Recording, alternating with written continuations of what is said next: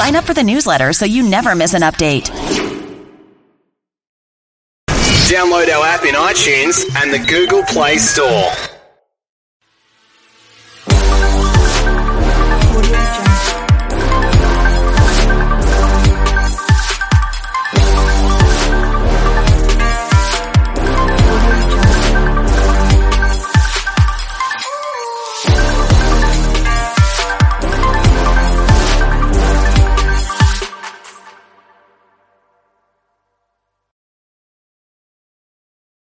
It is the Riot Podcast. Hey, everybody. Welcome to Hey, you. You're probably listening alone. So Way to bring it up and make him feel bad. Yeah. Make him feel real lonely. You're here with us, okay? You feel a little better now? I oftentimes feel that I want to listen to a podcast alone. Well, yeah, that's normally the... you're by yourself and you want to, enjoy the time. It's not like you gather your friends around to listen to the podcast. It's the podcast release. Everybody, crowd around. Hey, that's like old time radio right there. Yes. Come to the desk and listen to us podcast. But you're right. You're not alone. We're here with you. Yes, we are. So what's in the show today, Isaiah? So today, early on, we talked about how hiring managers, we kind of flipped the script on them. So typically they were the ones ghosting people. Now they're being ghosted. Yeah. And I can relate to this because I got ghosted when I was applying for jobs. You did? Oh my gosh. Aww. I Isn't that probably the worst? applied for over 100 jobs. Yeah. Really? And I probably heard back from like 8. Not even And we joking. count as one. Well, yeah, you guys. Well, that was after my initial applies. You guys just were the ones silly enough to hire me. After 100 other places rejected The Yeah, you. term is not exactly. ghosted, but we need to come up with something else. Yeah, rejected. I don't know, but yeah. So now, Bamboozled? Yeah, hoodwinked, whatever you want to call it. I am here now, and you guys can't get rid of me for now, at least for today. But yeah, they talked about that on the show today and how it's kind of just flipped around, which I don't feel bad for them at all whatsoever. No, I don't feel bad. It's hard to shed a tear when sometimes the most you would get for applying for jobs until the pandemic happened would be they send you an automated email when you apply that would say, we received your application. We'll get back to you shortly. And then they never get back to you shortly. Yeah, but you're blanket applying, though. I'm like more I feel bad for the people. You're targeted? Well, I mean, you're Targeted blanketing apply? like just a sweeping thing of they must be evil when the people that could be getting ghosted, just like when you got ghosted on that one date, it feels bad. So try not to act But that way. At least the hiring managers are getting paid to feel bad. And there's Exactly. a difference between a big company ghosting you and it's not even done. It's like even by a robot. Yeah. Yeah. It's not like it's an actual Yeah, it person wasn't actually you. ghosting. Just like your resume didn't apply to what we're doing. And you never hear back. Man, Yes. it would, don't. Real quick though, for companies, maybe everybody would be a little more like I'm talking the big companies that use the hiring software. Yeah, maybe everybody would be. I guess now you're only finally feeling the brunt of it. But maybe everybody would be a little more patient with you if just with your scanning software, if when you scanned a resume and you knew you weren't going to use it, you could just send out a thing that said your resume scanned too badly. So That made me feel so much better. Yeah, right. Than just At least getting you would ghosted. know. Try rewording your resume to include all the keywords appropriately, and then we might actually talk to you. But this ghosting's different. This ghosting is when someone's trying to hire someone and they maybe even accepted the job, but they just don't even show up. Yeah. So it's weird. Yeah. We talked about that. We also talked about if you're getting ready for Halloween, some dentists are going to give you some tips on how you can try to keep your teeth healthy while eating so much candy. They don't want you healthy, though. They want you coming in. So Yeah, you're right. Maybe they do want you to eat this. Like, these are the ones you need to eat. Is it so that you a come false see me. flag from the dentist telling you? Maybe it Because is. they do say they give you the healthy. What the alternatives of if you're going to have Halloween candy, this is what you should have that's best. Yeah. That's the least worst for your teeth. And maybe that's just all a trick to get us to come in. Is more anyone often. a dentist or a hygienist to where, like, is the week after Halloween the busiest when it comes to, like, drop-ins that's a good and question. emergency That's a calls? good Yeah. question. Has everybody ripped all their stuff out of their teeth? Yeah, that's interesting that you bring that up. Could Yeah, be. well, I remember when I was young, I used to have like the caps on like my teeth, like Yeah, whenever I the get like a yeah, the cavity, one. and I don't remember what it was, but I was eating some sort of like sticky candy, and I pulled one of those off. And my mom Was mad. was furious. Like, she was so mad at me. I was in the car with her, and all of a sudden I was like, I think my cap just came off, and I forget what I was eating. I probably convinced her to get some sort of snack at a gas station. She didn't even want to get for me anyway. Yeah. And then I pulled out my. I lost all mine, and I remember going to the dentist, and they're like, "Yeah, they don't last long." But no one told my mom that. Oh, so my mom thought, and they're expensive. You did something wrong, and you're just like, "I didn't do anything wrong." I don't know why it fell out. You just fell for it. Yes. Can I one up you guys each? Yeah. With the one time that I had one of mine come out. You know what I was eating? What were you eating? Just guess. A Yes! hot You were in a hot dog and it came out? How's it even possible? You're so predictable. Late teenager Hudson. I was still in high school, I think, and I had one of my filling things came out. How's it even How possible? Does that filling come I don't know. Though? It kind of feels like it was just going to come out anyways, and it just happened to be while I was eating a hot dog. But I guess if you're eating, there's a high chance that it will be a hot dog. I mean, for you, the odds are exclusively. Hey, I haven't had hot dogs in weeks. Okay. Yeah, your body still hasn't recovered yet. I don't think it's. I think because we're out of hot dog season, like I said. We're not in hot dog season anymore. Therefore, you have to stop. Want some applause? Good work. Good work. I do. You guys, this is what you've done to me. You've taken one of my few joys in life and taken it away. Get back into hot dogs. Hudson looks at the hot dogs of the store. He's like, I can't. Yeah. I can't do it. I want it so bad, but I can't. Stare longingly into the case. Well, enjoy the podcast today. Definitely text and say hi. Text 877-2-RADIO-U. Or if you've not yet followed us, make sure you subscribe and get notifications from our Facebook page at Radio U Riot or our YouTube channel at Radio U Riot, because tomorrow we're going to be doing a Riot after show. Yes. Where Isaiah has to go get us Burger King. This is at least drive-through, so this isn't bad. It'll be easy. The Burger King ghost pepper nuggets and the new boneless wings from Arby's. Yes, coming soon. So and watch your teeth. Prepared for that. Hey, those should be fine for our teeth. That's what Not you for said everything with the else hot in our dog. life. Yeah. All right, guys. We will again. All right, we will catch you later. Bye. Everything you love about the Riot, plus a handy dandy fast forward option. This is the Worst of the Riot podcast. It's not Halloween related, but we are going to talk about something spooky. I love the picture on the article. I know, me too.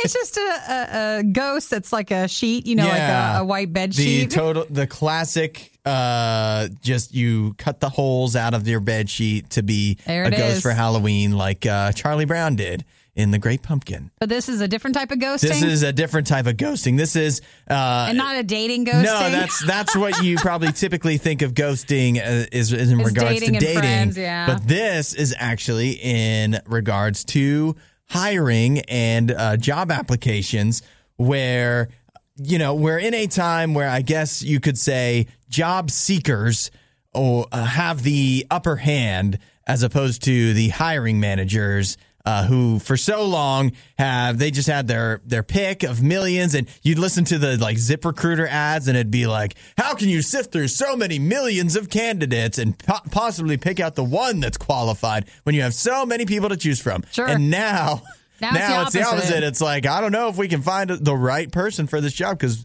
not everybody wants to get a job. So the job seekers have the upper hand, which has led to hiring managers are saying ghosting, where they will reach out, the hiring managers will reach out, even set up an interview, even potentially hire somebody for a job, and then they will disappear. They'll turn around. Never answer. Never show up. Or they'll just start and then quit right away. Yeah. So it's a thing. And so some people, the hiring managers are complaining and saying, and employers are so not happy with this. They say it's unprofessional, but some people are pointing out, and I kind of like this, that hasn't hiring managers been doing that forever? Because, Nikki, this is actually great. You've done hiring, right? I've done hiring, yeah. Why do I know the simple answer is in the past, hiring managers, people that are doing hiring would have so many applications that they couldn't be expected to at least send out some kind of automated email to tell people they didn't get selected. But why can't they send out an automated email that just tells people don't keep holding your breath because it's not happening? I don't know. I mean, we've never, Radio U's not large enough to have the problem with that. Yeah. I think that's only if you're a part of a massive organization. Mm-hmm. So the personal touch of letting someone know that they're not going to work out is something that we've always been aware of in common with. never ghosting unless it's been, like super awkward. Sometimes someone can make it awkward. I was going to say the one thing that comes to mind, and I don't know that it's a valid excuse, but sometimes, and you would expect, you could apply this to dating and many other things in life. Just the simple fact that you reopen the connection if you haven't been in contact for a while, to say, hey, it's over. It will still be like, they'll be like, oh, so it's still, there's still a chance, you're saying. You contacted me back. Yeah. So good to hear from you. So. I think that's why it's just odd. I think it's odd when I look through all the hiring and stuff and all the problems people are having when someone says they'll take a job and then they don't end up coming in. Mm-hmm. And that's when ghosting happens too. That seems like you went through all the effort. Yeah, why right. wouldn't you just, why? So that's a weird one. You know what I think it is if you're looking for a job, you don't just apply to one place, right? Mm-hmm. Like you cast a wide net. And so maybe you got hired at two places at the same time. You get a few fish. Actually, that happened not with Radio U, but with the previous station I worked at. I had the opportunity to work at it was a minor league baseball team. You did? Yeah. But not playing baseball? No, I wasn't going to be playing baseball. I was going to be playing the music. I was going to be like their DJ. And they offered me the job, but I had a thing out at another radio station. You had another opportunity. And I was like, you know what? I think at that other radio station, I'm going to hold out on that. And it worked out. And then it worked out to come here. So I'm just going to cast this wide sheet out there and just say, don't ghost anyone if you can. Don't ghost a boyfriend, girlfriend, friend, possible employer. Yeah. Because things turn and change and you never know when that might hurt you later down the road. That's right. In business, you always want to keep good relationships if you can, even if, you know what, maybe other hiring managers, other employers have hurt you in the past and they've ghosted you after you went through a nice interview that you thought went well. But that doesn't mean you need to hurt your current hiring managers. Hudson, hurt people hurt. That's right. Remember that. Hurt people hurt people. Keep that in mind, whether it's dating or applying for jobs. If you're looking for hot takes on the day's most important news stories, you're in the wrong place. You're listening to The Riot on Radio U.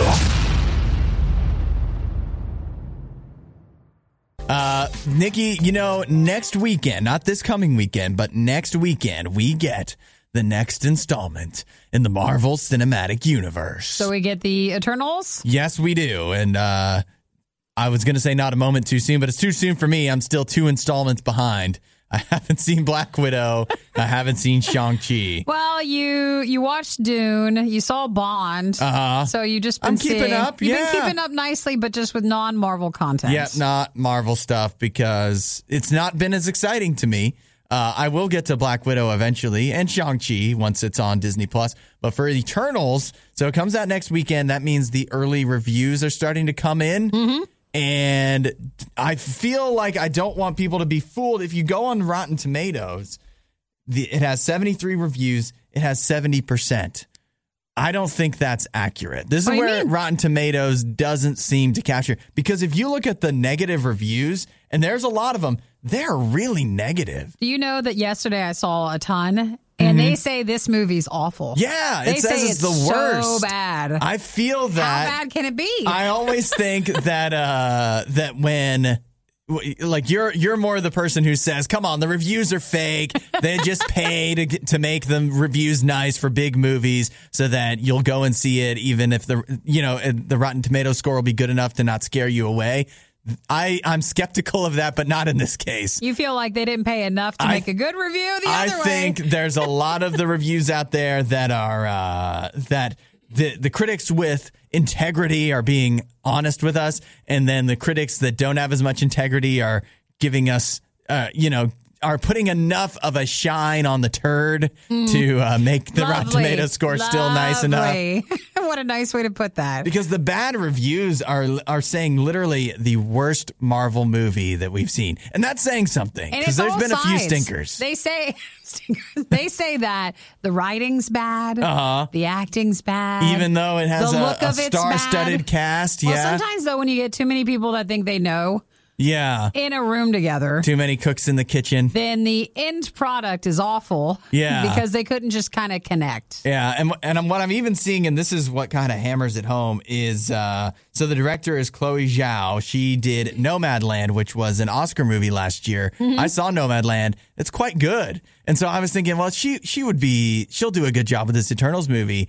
And there are people that enjoyed Nomadland that are even saying this is just too slow, that there's not enough going on for a Marvel movie, and any of the good stuff that you may find in there, which, there's the funny lines that you'll expect from a Marvel movie and some You just don't get that. good moments there's a few of that, but it's all the other stuff in between makes it not worthwhile. So I know it says 70%. I don't know if I trust that score at all. Well, they're saying the Eternals movie is bloated. That seems to be the common word, and rushed. And they say that because the director was so well known for indie movies, that doesn't work when this was supposed to be a blockbuster movie. Yeah, you can't have it both ways. Yeah, that does not always translate. And I think there's a lot of talk going into the movie about that, how it's maybe Marvel trying to cross over and appeal, because they've had a little bit of Oscar-style appeal with Black Panther and a few others that have gotten more recognition, but they weren't really made for that kind of thing. And it feels like the Eternals was they were trying to make a more award-style movie. And I don't think the award people want Marvel movies in, and I don't think Marvel people want award movies. Now, Hudson, there is such thing as bad awards, so it could still be award-worthy. That's right. It might make it to the Razzies. So it could still win something. But if anybody sees it next weekend, that is low on the list. Yeah, so we might have to defer to you guys to tell us what you think of it. Not if you exactly. See it. It's partially because I'm not caught up on all the other Marvel stuff, but it's also like now you have a good reason not as excited for this one at all. But maybe we're all wrong, and maybe the 70% of critics are the ones that are actually telling the truth. Who knows? Maybe we'll have to see. The other critics are getting paid off by some dark money. I love sitting there for hours watching a good bloated movie. It's perfect. That's what I think when I think of a good movie. Bloated. Now, that's a good night out. Oh yeah. Hudson, Nikki, The Riot on Radio U.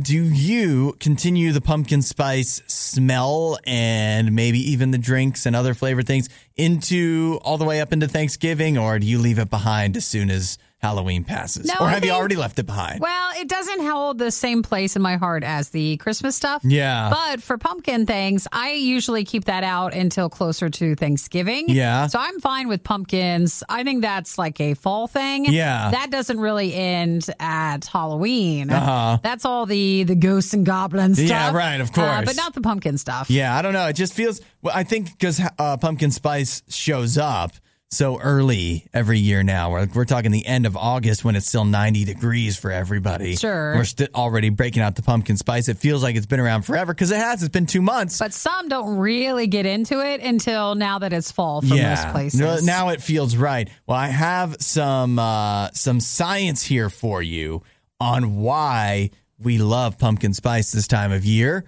And it comes from, his name is Jason Fisher. He's a professor of psychology and brain sciences at Johns Hopkins University. And so we're asking, why do we love pumpkin spice at this time of year? He says associations form year after year, and they give us a sense of familiarity. So when you start to smell the pumpkin spice stuff in stores, it gives you the feeling of nostalgia. Oh, for all the other past fall holidays? Yeah, it's just like something you remember from I don't know, from growing up, or just from you just know. It's something you tie, because they always say smell is the strongest sense tied to memory. Sure. So like peppermint stuff makes me think more of Christmas time. Yeah, peppermint and like the pine tree smell, the evergreen smell, and then for pumpkin spice, that's when you know fall's coming, baby. So if you're really into it, it's just your brain's super good at it. Yeah. You got a lot of fall memories, and pumpkin spice is the only way that fall memory gets out. And that's why, to take it a little further though, as all these places try to trick us into replacing pumpkin spice with something else, like apple crisp or whatever, it's not going to work. It doesn't have the because same it doesn't have the memories. same memories tied up in it. That's interesting. So there you go. That's why it's not just you think everybody. Maybe you're the one person that's like, pumpkin spice is overrated. It's basic. Why does everybody get so excited? Because, man, we just got memories is all. And you don't. Yeah, you don't.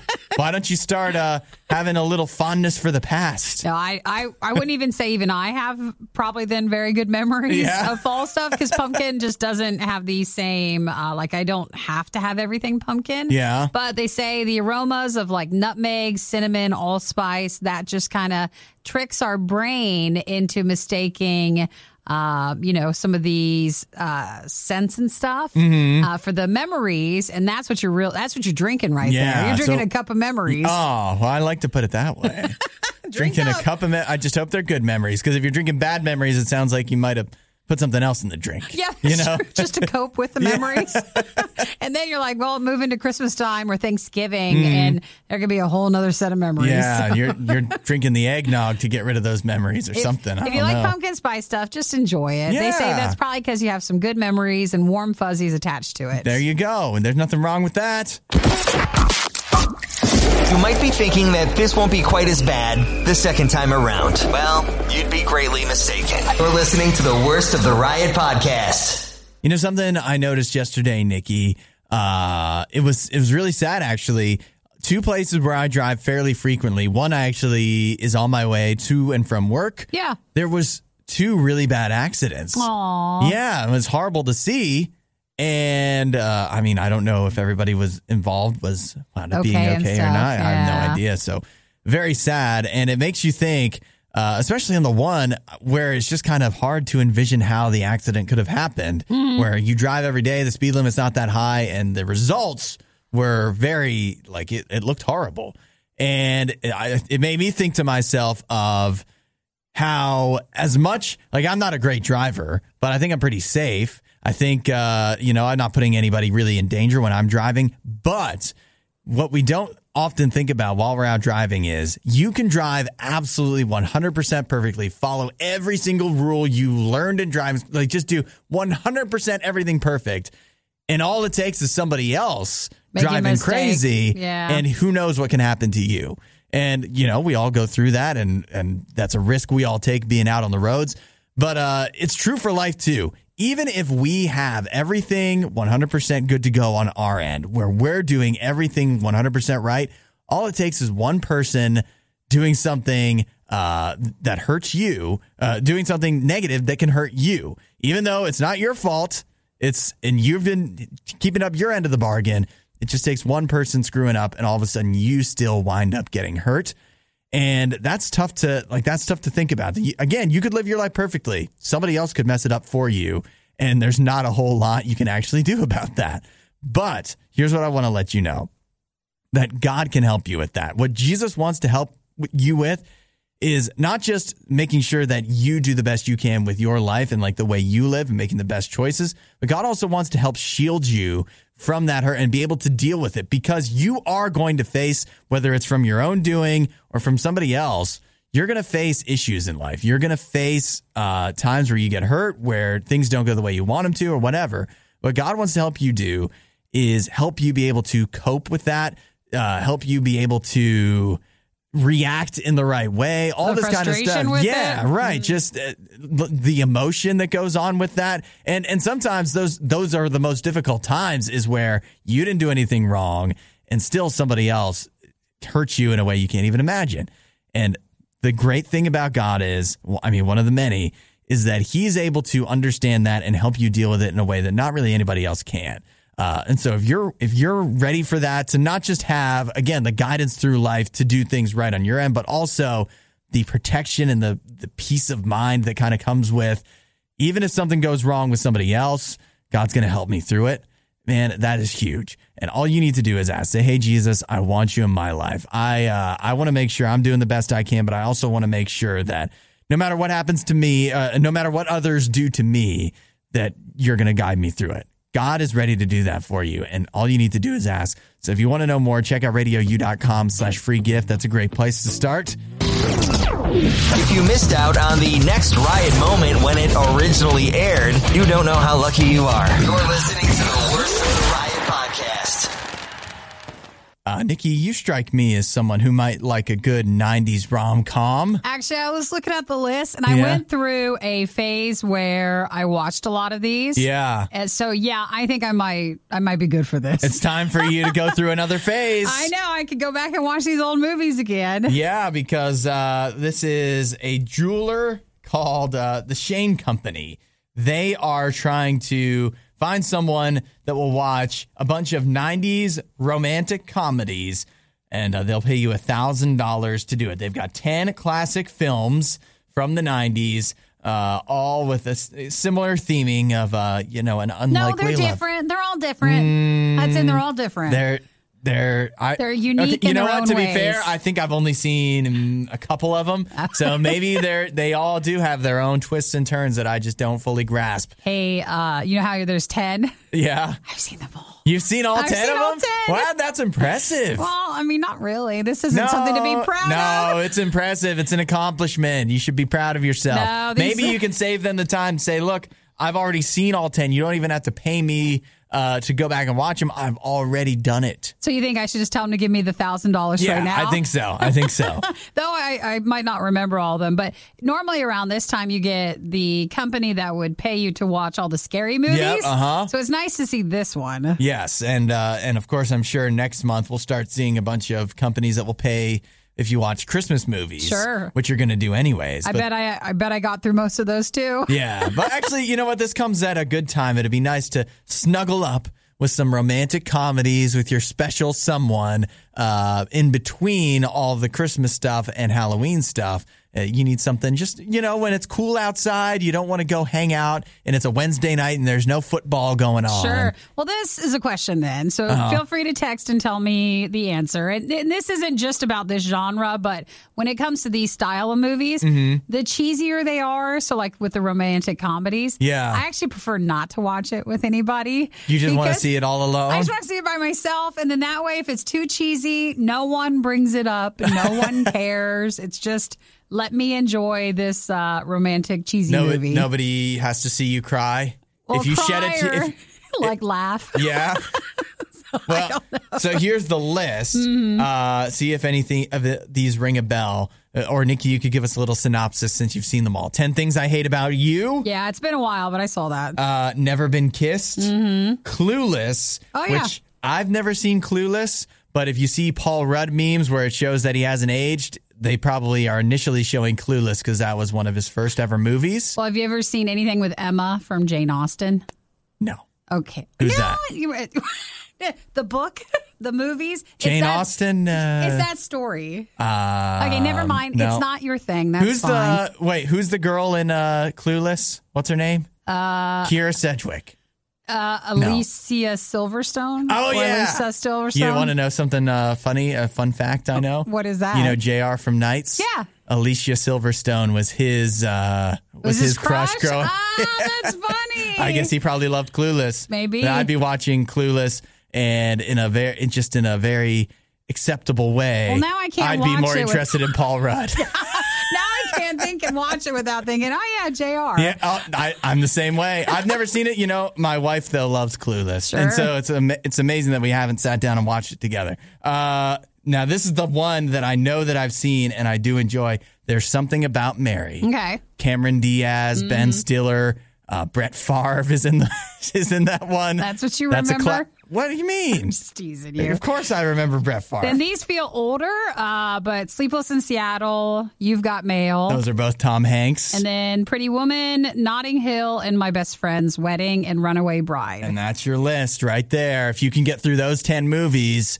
and you win this contest, you could get paid $1,000. Doesn't feel like the $1,000 is enough. That's $100 a movie. Well, I know, but sometimes the offerings for these sit down and watch these movie marathons seem more than $1,000, and they're like, here, you get a free mattress and a free this and a free that. Yeah. But they want you to take notes, track details on each of the movies. Mm-hmm. They're seeking a hopeless romantic, and you get a worksheet for each film, which shows the entire decade, when then you need to fill out the important gossip from each love story. Wow. This doesn't seem like something you'd want to do too much at all. pressure. It's too much work at this point. Yeah, and with any of these things, I'd always feel like when you apply for it, you're thinking, oh, this will be good. Mm-hmm. And then you watch like 2 movies and you're like, I've had enough. You're done. Yeah, Well, I don't want to have the pressure to watch the other 8. You get the $1,000. You get $50 Amazon gift card to rent all the films. And the deadline to apply is Monday, November 22nd. So they don't even throw any jewelry in with the deal, even though it's a jeweler.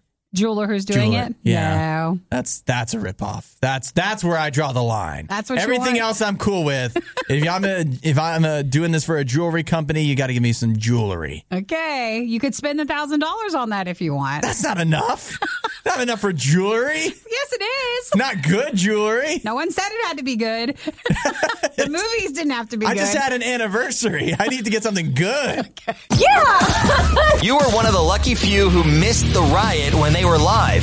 Yet here you are. I also like to live dangerously. This is the Worst of the Riot podcast. When Halloween rolls around, we'll be dipping into the bowl. Well, when we do start dipping into the trick-or-treat candy, we're supposed to think about our teeth as we do so, right? Kind of a weird thought on Halloween, like thinking about the health factor of it. I probably would try to stray away from thinking about that the Just whole night. push that you think aside. about it Yes. the next day. Yeah, when the maybe. problems arise. Yeah, and but then- they were doing this a lot for yesterday because they used the hashtag Tooth Tuesday. Did they? Yeah. Who was using that? Who came up with Dentist? that? Twitter. Tooth Tuesday. Hashtag people. We have different Twitters. Yeah, I didn't see that pop up either. You know what? I tweeted about it. Mine was so much Dave Chappelle stuff that I muted, and I rarely mute stuff. I muted Chappelle on Twitter, not Dave Chappelle himself. I don't even think he has one, but just the word Chappelle. so it didn't show that I would up. stop showing it, and it still kept showing up. Well, so it didn't work. Now you have. That's my Twitter. Now you It's need not to your go and mute the hashtag Mute Tooth Tooth Tuesday. Yeah, Tuesday. Tooth Tuesday. Go I mute didn't that. I guess I didn't need to mute it. It just wasn't coming up for Well, some they were reason. talking about like what is the bad candy for you to stay away from during our candy time the rest of this week. The answer is all of it. Is it really? Well, pretty actually, much. no. I mean, it looks like it. Compared to vegetables, yes, all of it. But actually, no. We have some good news and bad news. So some of the worst candy for your teeth, gummy candies like gummy bears, the worms. That's worse anyways. Yeah. What? Oh, wait. The trolleys, though. Like, I like that stuff, but I don't like gummy bears. Gummy What? bears are not as exciting. Well, it you went- hurts. What I like about- gummy bears. I You like do? gummy bears a lot. Really? Yes. Guess who's getting them all? Yeah, I'll that's bring fine. it There you to go. That's yeah. fine. Bring them in. I like gummy bears. Actually, Gummy bears- everything on this list I like. So.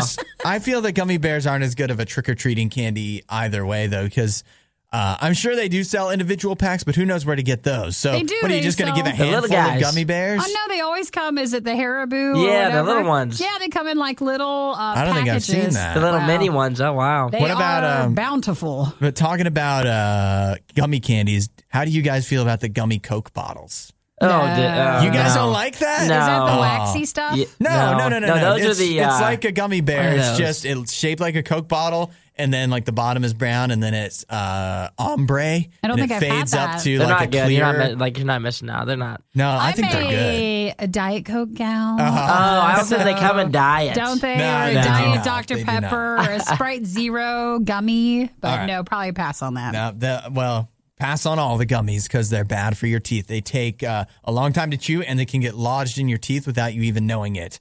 But another bad one, caramels. Love it. You love caramels? Yes. This feels like a... This is Isaiah Hudson. He doesn't like anything like tomatoes No. or cucumbers. Green Well, everybody beans. loves candy. What do you Green- mean? He loves candy and he's tried it all. This is, caramel's really good. See, you strike me as somebody, you have nice teeth. Yeah. But it's not going to last. No, I take care of them. I brush my teeth Not if you're multiple eating times a caramels day. all the time. I've got a car toothbrush on the way to places. I brush my teeth. What, yeah. like cars like Lightning McQueen? Yes, of course. A car's toothbrush that I keep in my car. It's really cool. Feels appropriate for you. Don't be surprised with the rest of this list. I'm sure he loves it all. Yeah, well, the caramels are even worse than gummies because they are very sticky and take a long time to dissolve. So that's a lot of time they're spending in your mouth, eating away at your teeth. Let's see, another one. Tacky candies, Starburst style. Oh, those are good. Everybody loves Starburst. Not for your teeth, they're not. Well, come on. Can't we just have a day? They pull out your crowns and fillings. I lost I only have a few cavities, but one cavity that the very first one, it came out one day. Yeah. And you're like, that's not bad. It is. Yeah, it is a big deal. It is. Because, again, because of COVID stuff, they're like, well, I can see you in 2 weeks. Yeah. Oh, no. man. You just have this hole in your tooth. Oh, you got to get dental gum. It was horrible. My mom, for years, had a cracked tooth. Yeah. And because it's so expensive to go to the dentist and get it fixed, and because it was cracked, it would have been really a lot. So she would just put she would just buy dental gum and put fill it in her there? tooth with that. What a trooper. That's incredible. She did that for so long Wow. before she finally got it fixed, finally saved up the money To do that? go get her tooth fixed. Well, if you have anything like any work done or if your teeth are just recovering or Yeah. something, don't mess with it. You don't want Halloween's that. not the it's not going to be fun for you at holiday all. for you. It does say, I think, then let's stick with chocolate because that way it's Yeah, less sticky. It does. It says chocolate is the one that's actually the best for your teeth. So there you go. You have chocolate and caramel apples are the best options if you want to protect your teeth. How's caramel apples? Yeah. That's the worst. No, it's not. It's different because it's like a thin layer. Yep. Or like the candy apples. It says, although the caramel is sticky, the apples are crisp and help clean the surfaces of the teeth. Gosh, can we, guys, every holiday, can we stop having these lists that just tell us what to do? Yeah. I'm going to No, enjoy but whatever not I want to all enjoy. the You can things tell me not what's to bad and do. good. I'm still going to eat it. My defiance disorder is really having Yes. a tough time with all I want it these. more now. Now I want it more. Just pass the gummy bears, Yeah. okay? I want all the sugary treats. The gummy Coke bottles. I'll take whatever you got. Welcome to The Riot, where you listen to us and that's it. It's pretty much a one-way street. The Riot. Radio U. I know this may upset you, but I really feel like this is the last time we're going to talk about Dune for a while. Until Dune 2 comes out. we're gonna have to put it aside until then. But this is the news that leads to that. They have officially confirmed, HBO Warner Brothers has officially confirmed that Dune Part 2 will be happening. And at the moment, it's scheduled for planned for an October of 2023 release. I'm not surprised. Basically, they started to become more and more transparent about it Mm-hmm. because people were getting more and more mad about Part 1 Yes. being so just a intro into Part 2. Uh-huh. And that was upsetting people because even like one of the actresses that was everywhere in the promotional stuff for Yep. the Dune movie Uh-huh. is only in it for 7 minutes. She only has a couple lines. That's it. Yep. But they say like, oh, it should be more into the second one. Yes, But, it's clear. Yes, people- based off of the ending of the first, where they leave it off. And it was funny when they did officially announce this yesterday.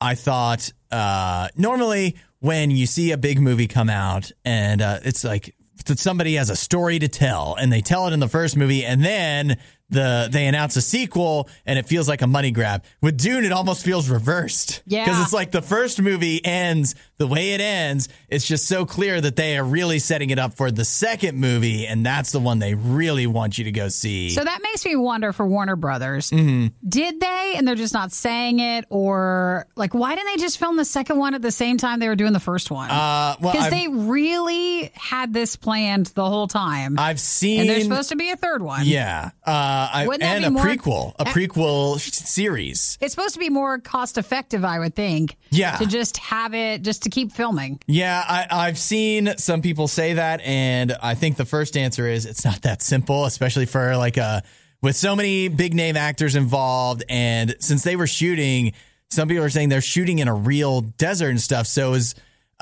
very taxing to film the way they were doing it. And so to just continue on doing that, Not when the one person had to only work 4 days. Yeah, right. So I don't know about that. You mean for the crew it was harder? Yeah, I think for maybe not the actors themselves, Yeah. but getting them all scheduled in like that would be difficult. And I think there was some skepticism of or Warner Brothers wanted to be sure that this was actually not going to be a flop, because it is one of those things. This could have been the cautionary tale is John Carter. That was the Disney movie. Oh, yes. Do you remember coming out years ago? Like not that long ago. Denzel Washington? No? Oh, no. It was some white guy that hasn't done anything since. But it was a similar thing. It's like a big space opera type thing. That one. And it was similar source material where it's like how it's just so ambitious, the Sure. book that it's based off of, that how can anybody have the budget and to be able to even create the world that they'll do. And then Disney finally bit the bullet and did it. And it was supposed to spawn this whole universe. And then it turned out nobody went and saw it. It was one of the biggest flops ever. And so I think They didn't want that. Warner Brothers was had that in the back of their minds, that the type of movie it is, a giant scope, you can't cut corners on it. It has to look just amazing and has to feel huge. So you can't make a low budget version of Dune. You have to just go all out for it. And so they didn't want to go all out for multiple movies before they knew that it was actually going to pay off. But I feel like the bar was so low for them to make only a tiny bit of money and be like, yeah, we'll make a second one. That's another concept that's coming up, is that because it didn't make that much. Yeah, that the same release on HBO Max was one of the best things that could have happened to it. Diamonds might be most girls' best friend, but for Nikki, it's DoorDash. The Riot on Radio U. How much time, be honest, do you spend on 11 Warriors? I don't spend that much time on 11 Warriors. I do follow them on many different things, but I don't read their articles every day. But this one was really interesting. What's 11 Warriors? 11 Warriors is the it's like the Ohio State like the site, the blog, basically. Yeah. That just They do a bunch of anything articles on Ohio that's State sports. Ever like any of the big colleges, and Ohio State obviously is a big one when it comes to college sports. They'll have a site that's just like anything that ever applies to anything related to Ohio State sports. It goes on there. It'll go on there, and some people spend a ton of time. There's somebody listening right now. It's like, hey, don't make fun of me for spending. I'm not making fun of you. I'm just saying. When someone's just saying, yeah, a lot of they times are, yeah. it's about trolling or just asking why. I'm just saying there's other things in life. I feel that there's I guess what I'm really trying to say is 11 Warriors is not something you just dabble in. It's either you're totally in 11 Warriors or you don't even check in on it at all. Well, it's a good thing that I checked in on it this morning because they have a good story. I thought this was really funny. Okay, so, why don't you just share it with us? Yeah, so James Franklin, who's the head coach of Penn State, we talked about this earlier this week. They lost to Illinois, who's a terrible team, terrible program for the last very many years. And Penn State had been doing really well. Penn State was ranked like 7, having a great season, trying to get into the college football playoff, and they ended up going into 9 overtimes, the longest game ever, and then losing to Illinois. The longest game by overtimes, but we all know, if you know that it was just 2-point conversions over and over again, it changes the way you see how long you actually the game actually was. But this week, he had a pretty rough press conference. Yeah, it didn't go as he wanted it to. He is being rumored as the new coach, one of the options for USC football in the California. Penn State coach. Yes, okay. James Franklin. So he was being asked about what is he? What is he thinking about possibly being the USC coach or whatever? So he goes, my focus isn't on that. My focus is completely on our next game on Illinois. Oh, but he already played. They just played Illinois. But the So his comment he's about not focusing focused. was not very focused. No. So here's what I'm wondering. He misspoke. Do you think that shows that maybe his focus is so much on this game that he can't even focus on answering the question properly because he's so focused on Ohio State?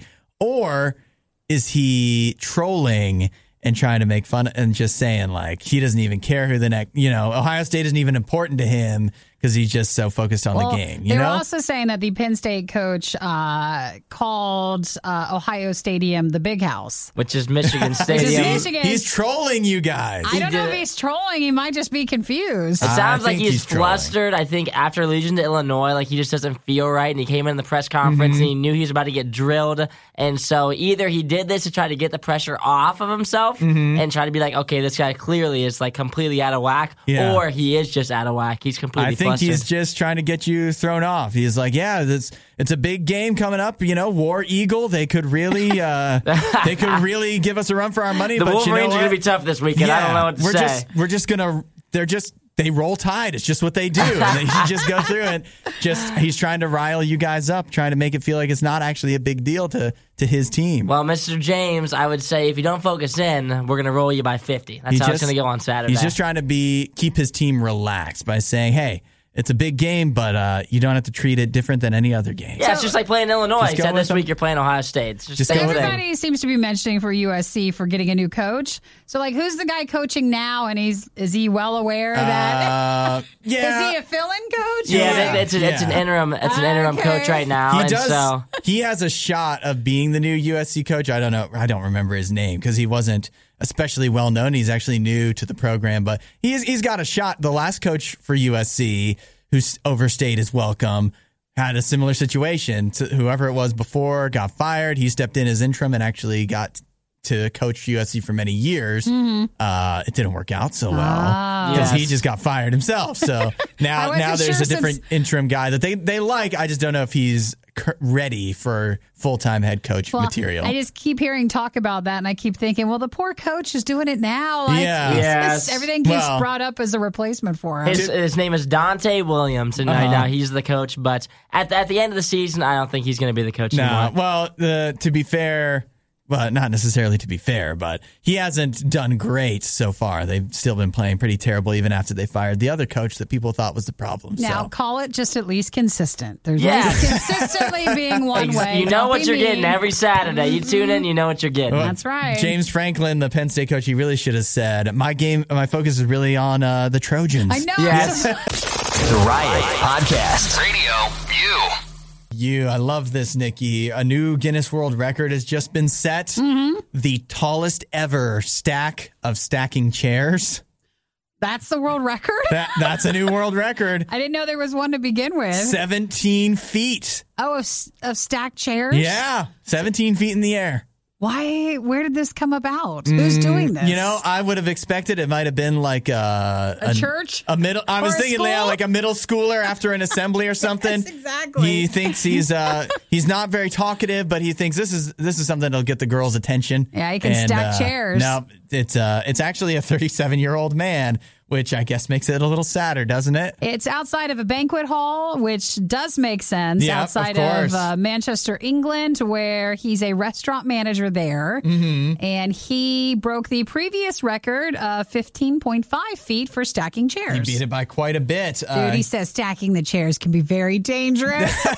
What? You don't want 17 feet worth of chairs falling on you. I guess. I don't know. He said it's important they picked. Oh, so it was outside. It was Yeah. important they picked, obviously, because it was so high, that they picked a day where the wind was very light, so it yes, didn't blow it's a good over. point. If you've ever stacked chairs, those stackable chairs, you know they can be very wobbly once you get high enough. So yeah, you add wind into the equation. You don't want that. So weird. The rules that Guinness gave him during the attempt is the chairs are not allowed to touch like a ladder, but if they collapse in the direction of the ladder, someone could be hurt. So they kind of monitor this one. yeah. He had 3 practice attempts before making the official world record attempt on the 4th try. And I also, do you know the failure of this is that there's no picture with it. I want a video. I bet you could there's find no it on picture, YouTube. there's no video because I don't even understand. I'm just picturing that if it's 17 feet worth of stacked chairs, it's just like one on one on one on. Like that would be what we're talking about, right? But if you stack chairs, you can only stack them in one direction, so they just keep leaning and leaning and leaning. You know what I mean? You want to see how much it leaned? Yeah, or But then how even is that just- physically possible for that kind of chair to stack like that? Oh, no. It's a miracle. It's Yeah, a stacking chair it's a miracle. stacking miracle. He got $2,000 for charities to Oh, help the wow. homeless for it. Again, he thinks this is really something. He says, my aim is to set an example and inspire the younger generation to have some social responsibility. For setting an example for middle school boys everywhere. If you've ever had the job of stacking something after an assembly. It can pay off, and eventually you could raise $2,000 for charity. See, if when nothing I was else. in school, our assemblies, we had the risers that went into themselves. Oh, yeah. And so it was who got the job of pushing the risers in. But we didn't have to stack chairs. Those could be dangerous. Well, so can stacking chairs. Yeah, that's right. You don't want to get closed up in one of those risers, though. This manager also had a Guinness World Record when he created a stack of tortillas in 2018, but his record has been broken. He was born to stack. That is his gift. That's his license plate. It's like BRN2STCK, and people are kind of confused. That has to be his license plate. He stacks tortillas. He stacks chairs. He's got some talent. Shout out to Jay Asan. He said he wanted to do something different, take on a big challenge, and the record is not for himself, for his company, city, and country. Wow, he's really proud of himself, which I guess is great. He's from the UK. You've really made the UK very proud. 17 feet high. Congratulations. Yeah. Well, you know what? We'll never do that. I don't want to. There's a difference, I think. I don't want to try. Because you know you couldn't. We would always be like, hey, who can get out of stacking the chairs? We're the opposite. That's enough of that. For more Riot content, head to riot.radiou.com.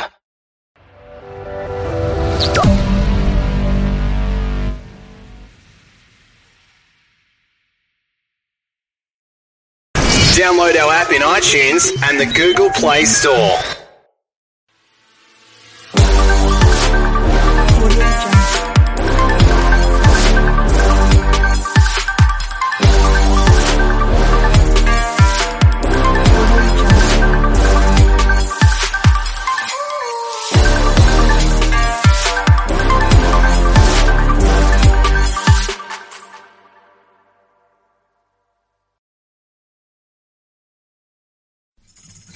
Lately, my family has gotten a little behind on our doctor visits, but this year, that's changing.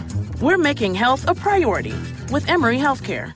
My husband got the knee replacement he's been putting off. My mom is getting a heart procedure that Emory pioneered, and I scheduled my annual mammogram. And with so many virtual visit options, we are getting it done in 21. Make your health a priority at emoryhealthcare.org/healthfirst.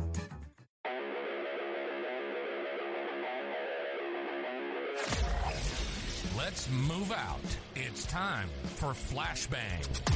Presented by FTN Network with your host, Sean Freshie Evans, covering all things CSGO.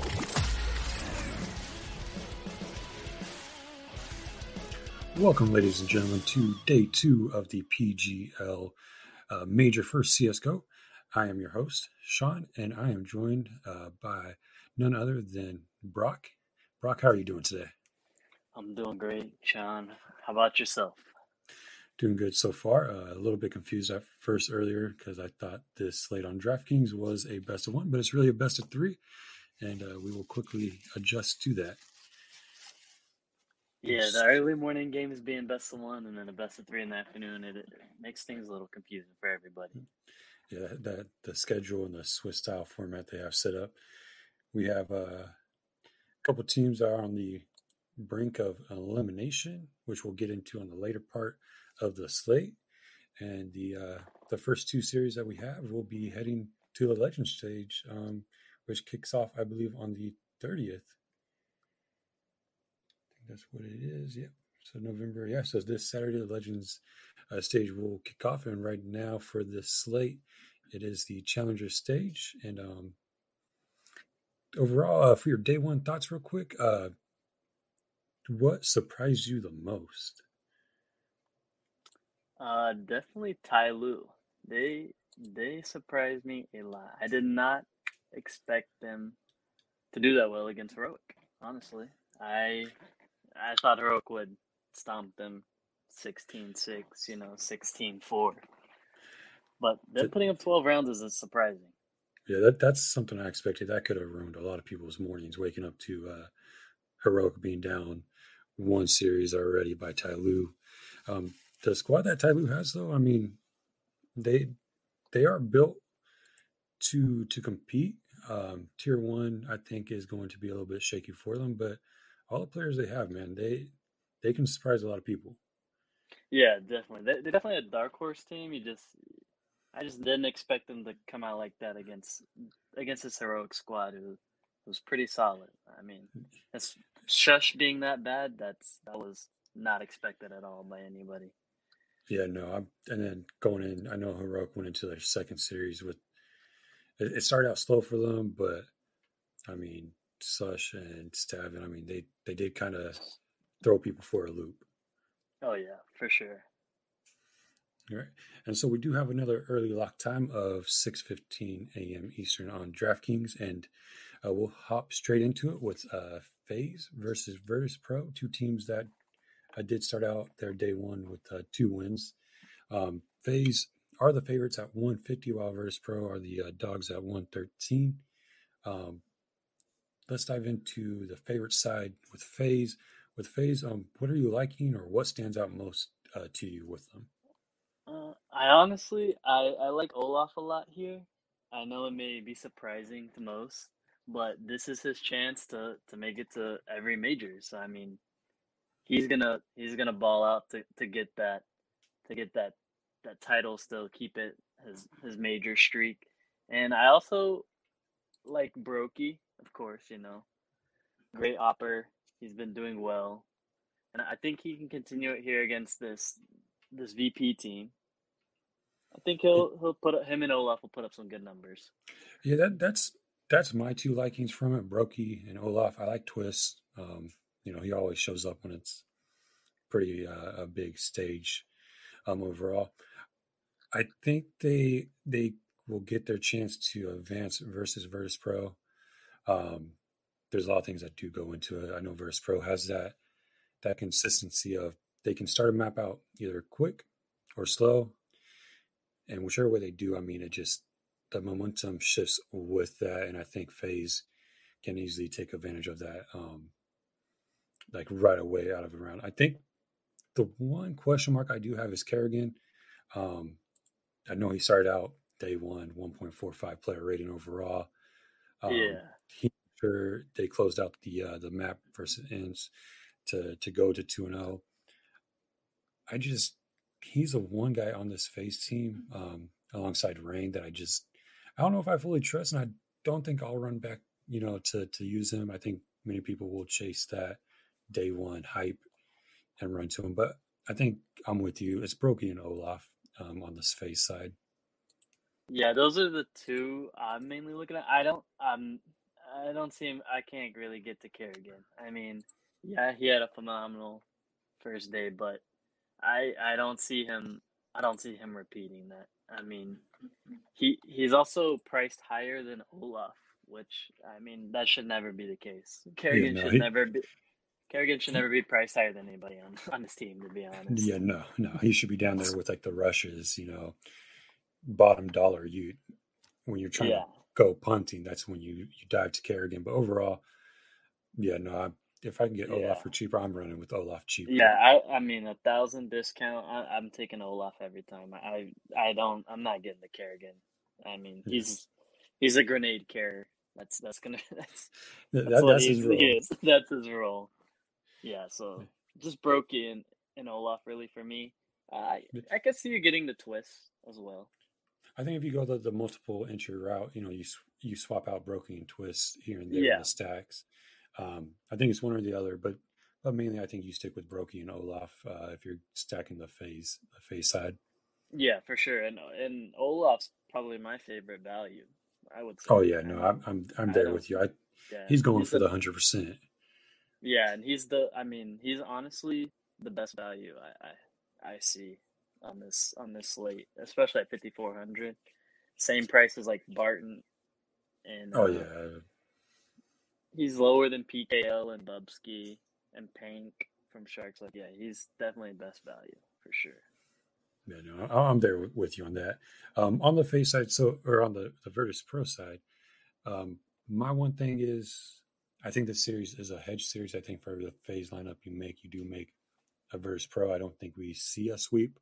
I think these teams do go 3 maps. And on the Virtus Pro side, is there anyone majorly standing out to you, or is it just a simple trio of Yukender, Jame, and like Buster? Yeah, it's just Yukender, Jame, and Buster really for me. Flit, I mean, you could maybe throw in some Flit too, but I mean, he's for the event he's at a .85. That's terrible. I mean, that's not good. I mean, he gets thrown in right away to this Virtus Pro core into the biggest stage of them all. There's no chemistry there. I might throw him into like one Virtus Pro stack. I'm not going to drop down to him though. I don't think he'll be fully comfortable. If they make it to the legend stage, I can see getting to him when those states come. Just at this time though, I think it's just a 3 trio of Virtus Pro. I would just stick with Yukender, Jame, and Buster. And I mean, Buster and Jame are my favorite, probably from VP. Yukender, he's a close third, but he's the third. He has a lot of inconsistencies too. I mean, if Jame gets going and he gets hot, it's Jame time. He's usually on the back burner then. I mean, he did have a great day one, so that's the reason why he pops off and everything. But I think it's Jame and Buster first, and then him third. Yeah, I completely agree with that, and I definitely agree with this. This one's gonna go three maps. I don't really see either team sweeping here, and I think you may even have a case where it's 1-1 from each team. You take, you have like Brokey and Buster, Brokey and Jame from one team, or Olaf and Jame, or Olaf and Buster, something like that. I could very well see one of each team being in the optimal. Yeah, no, I see that too. Those are players. Jame and Brokey are players to spend up for. Especially if you do as one-offs too. In the same lineup, I don't usually game stack that way, but I think a lot of ownership is going to be pretty evenly on this slate to maybe like 2 or 3 teams. I think FaZe and Virtus Pro are 2 of those teams, with the next series having one of the main teams. Yeah, I agree with that. You're going to see most of your ownership in these first 2 match series, and then people might still go to Astralis and stack that one heavy, but I don't know now with how they've been looking lately. Yeah, when we get there'll be I feel like a good amount to talk about with them. Yeah, for sure. And so moving on to the next series, which the winner goes to the legend stage also. It'll be Heroic as the favorites of 213 versus Copenhagen Flames, who are the dogs at 173. I'm probably going to be a lot opposite than most people on this series, but let's start out with the favorites. Heroic, what stands out there for you? Shush at 6,000. I know he burned us last game, but I mean, just Shush that low it's just too good for me. I like Shush here. Refresh still seems a little too high for me at 9,800. I mean, we used to lock him in every slate back when he was 6,000-7,000, but at 9,800, I think I would rather just stick with Cadian or even Tess's at 7,800 and 7,000. Yeah, that's where I'm at too. Such, I mean, it's one bad down day for him. He still holds a 1.04 player rating overall. When he gets going, the pairing though will, I think, go with him and Refresh. And like you said, paying up for Refresh is really difficult to do when he's 9,800. Tessa, I mean, he's sitting at, let's see, just so I can make sure I get his price correct. He's sitting at 7,000 again. Yeah, I feel like that's a steal. If you're stacking Heroic, I want him with Sush, and then even like you said, Cadian sitting at 7,800. Yeah, that's low too. That's still low. And so I know, like yesterday, or for the day one slate, I was off of him just due to Sush being consistent right before they got to this major. But if he's playing down, then Cadian's going to be up there at the top fragger anyways. And so I'll probably do the same as I did with FaZe. Rotate out KD in, test with Slush, back and forth, depending on the lineups that I make for him. Is Heroic your team that you do have winning in this series? Yeah, I have Heroic winning here. I mean, I don't really see Copenhagen winning a 3-game series against Heroic here. If this was, still best of one, I could see Copenhagen Flames taking a map if they say somehow they let like an Ancient go through, or a map like even maybe like Vertigo or something like that. Then yeah, but I don't in a 3-map series. I don't see Copenhagen Flames winning. So my only thing with Copenhagen, I think they can pull this out with the momentum that they're carrying. It really depends, I think, on Roger, and I'm not going to say his name correctly. I'm just going to call him Nico because I know I'm going to butcher it. If they're on it right away from map 1, I think they take this series 2-1.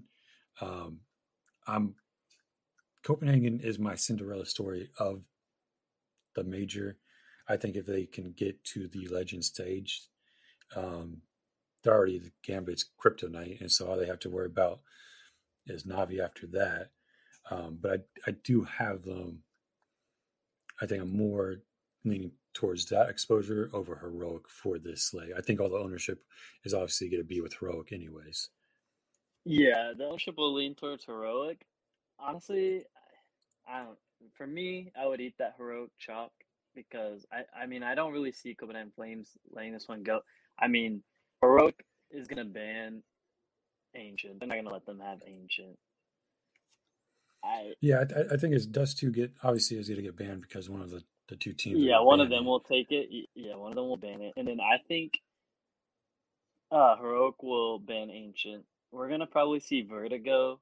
And then, of course, Heroic's going to pick Nuke. And then we probably see maybe third map is going to be like Inferno, possibly. My thing is, with the map pick by Heroic, if they do go Nuke, Copenhagen does have more exposure to it the past 3 months. I know it's not versus Heroic in every single map that they've played on it, but there's still that being comfortable on that map to where Copenhagen could build that confidence up to where they believe that they can take it. And, I think Heroic's LAN experience as of late hasn't been transitioning as well as like their online play. And so I just see that Copenhagen could pull the upset here. I'm not going to be mad at anybody who runs Heroic. I'm going to have Heroic exposure anyways. But I just think Copenhagen can be the Cinderella story of this major. And especially with these guys and talk of having a new owner, by the beginning of 2022. Yeah. They're going to want to do as much as they can to get the bigger payday. Yeah, that's true. And I agree with you. Like, if you were to go Copenhagen Flames, you're going to need Roger and Nico. Like, if you're picking that side, you need those two. Like, you lock those two in for your side. Because they're going to be the ones that win this game for Copenhagen. Yeah. And if Hooksy goes back to playing normal, then that just leaves them two anyways, unless Jabby or Zyphoon can get back to where they were playing before the major. Which, I mean, if those two show up too with Roger and Nico, then you have good, I think, 4v5 with all 5 of Heroic obviously being ready to go at one point no matter what. So, because, I mean, is Slush really going to come out and have another bad game? Probably not. Is Refresh going to get any worse than dropping down to a 1.12 player rating right now? Probably not. So, I mean, Heroic, yeah, they probably will win this. I just really like Copenhagen getting the upset here. That's going to be where, just for this series, my own exposure will lie. Yeah. I don't hate it. I mean, I think obviously with the next 2 series we're about to jump into, they'll probably be the best, GPP stack to run with. But yeah, no, I mean, going Heroic is probably the safer bet, the smarter bet overall. Yeah, that's where I'll mainly my main stack would probably be Heroic. I'm not gonna lie. My main stack would be Heroic. Obviously, in a best of 3, also that's Heroic has the better experience and everything to take it. And now we're moving on to the fun part, the eliminations. With the first series we're gonna cover, I think everybody's surprised, is Australis versus Godsent. Australis obviously the big favorites here at 228 versus Godsent, who are the dogs at 184. Let's start with Australis, who are currently sitting at 0-2 when they're supposed to be one of the best teams on land. Today, I want to tell you about a simple way to get all the entertainment you love without the hassle.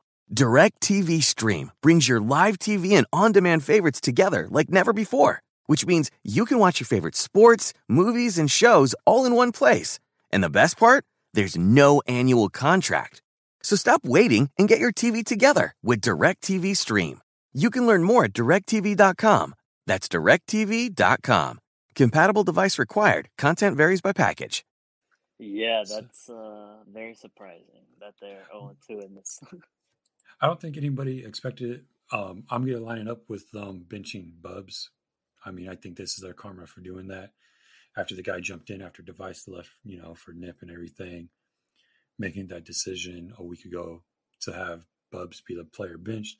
I get why Lucky fits their mold and playing style, and them wanting to run it back with the OG 4. But I think they just have bad karma right now.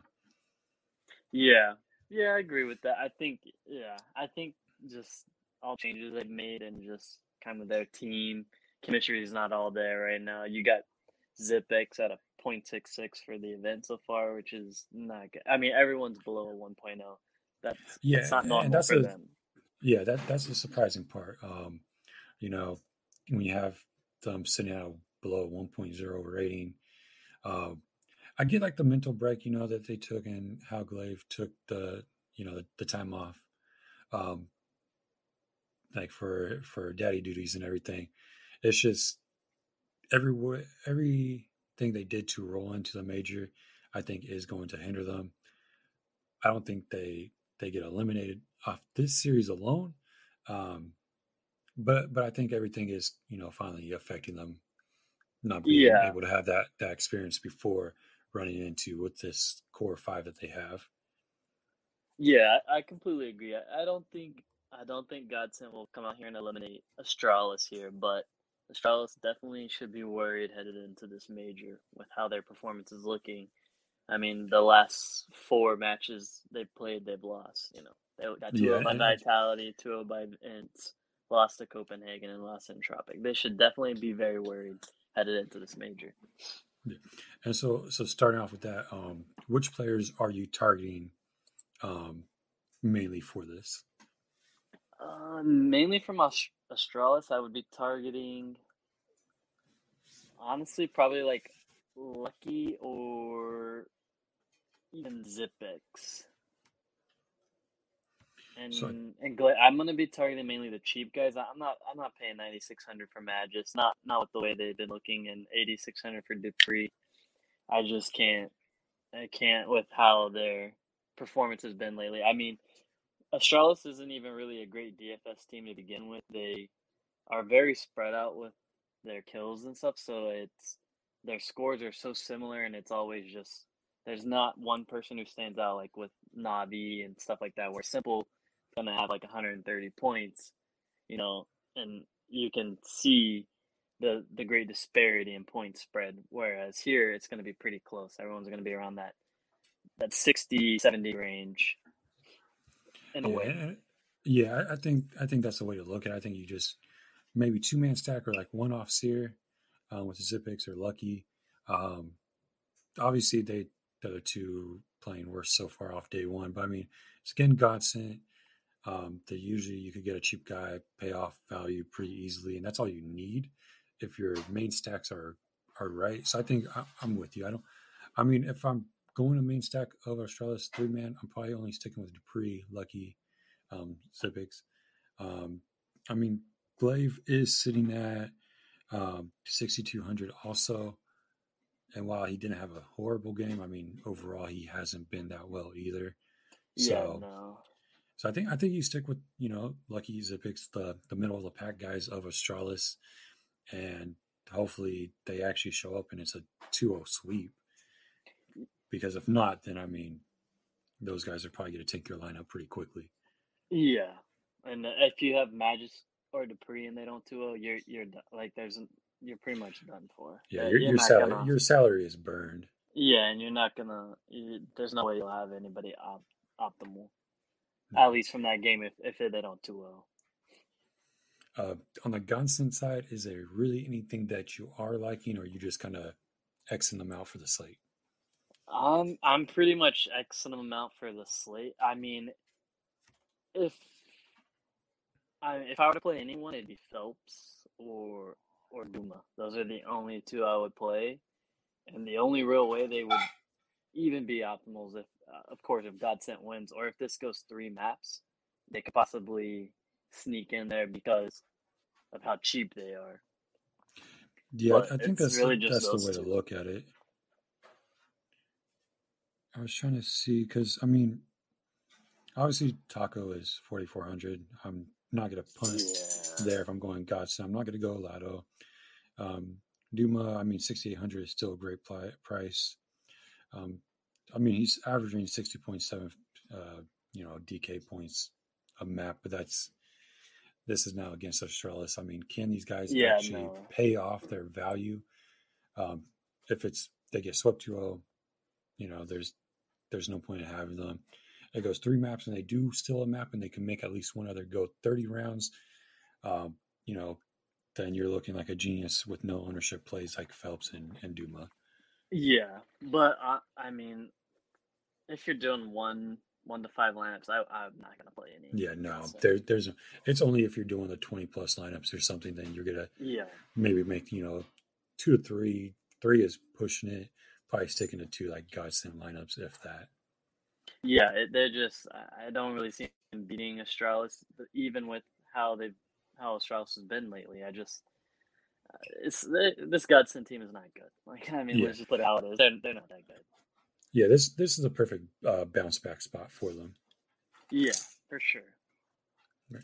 And then moving into the final series, which is also elimination, we have Pain, who are sitting as the favorites of 271, versus Sarks, who are the dogs at 216. I'm probably going to even be more crazier because I do like Pain as one of my top stacks of this slate. And I know many people probably won't see it that way. Yeah, I think a lot of people are probably scared to target this game just because, I mean, these are like 2 of the worst teams in Brazil. Like, they're not good teams at all. Yeah, no, they're not. I mean, you could look at the head-to-head. I mean, Pain at least has, 2 players who are sitting above a 1.0 player rating, while Sharks have not a single player. Yeah. Both of these things just look like flatline hardware going into it. Yeah. There's really not much to like about it. My only thing is Sharks aren't a good team to where Pain can 2-0 them.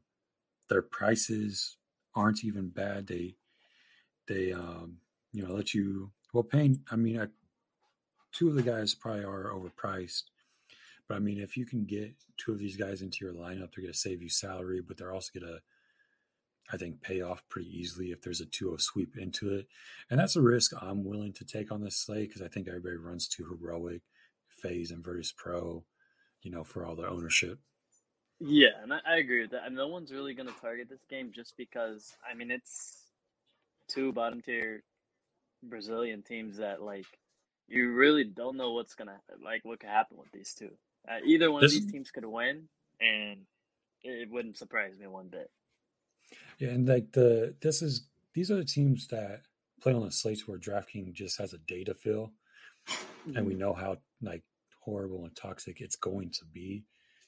And so if you don't want to wake up with a headache, then don't stack anybody from this series. But if you are, getting risky and making multiple lineups, 20 plus, I say throw in the stack of Pain unless you like Sharks more than throwing a stack. for a few lineups, and hopefully it pays off. Yeah, and I agree with that. Yeah, like if you're making a lot of lineups, I would throw in either one of Pain or Sharks, just because they're going to be very low owned, and they could, whichever team 2-0s could very well be off with how cheap they are compared to some of the other teams. The one downside to playing Pain, if you look at like their average rounds win and a loss, it's only 9.4, and so if things get ugly, they're not going to score well, and Sharks will pay off easily. And then if you look at Sharks, they win close to 11 rounds and a loss, which actually helps out Pain more in my eyes. If they get that sweep, they'll get a little bit of extra rounds to get an extra few kills or assists. Yeah, and so like if Pain sweeps, it's going to be nice because they got some extra rounds and stuff as well. But if Sharks sweep, it's going to be nice as well because, yes, they may not get as much rounds because Pain doesn't win as many in losses, but Sharks are a whole lot cheaper than Pain. I mean, you got the second highest person on Sharks is 6,400. Like, that's cheaper than some of the last. Like, that's almost as cheap as FaZe's cheapest person. Yeah, I mean, you can easily fill in then if you go 3-man like FaZe with Brokey, Twist, and Olaf. You use, Sharks. You could use Zevi, or you could use Lakosi for 6,400. Yeah, just to cushion that salary out for you. Yeah, exactly, and that's what's good about this game, the Shark Pain game, is it really does allow you to fit in a bunch of those studs from the bigger teams.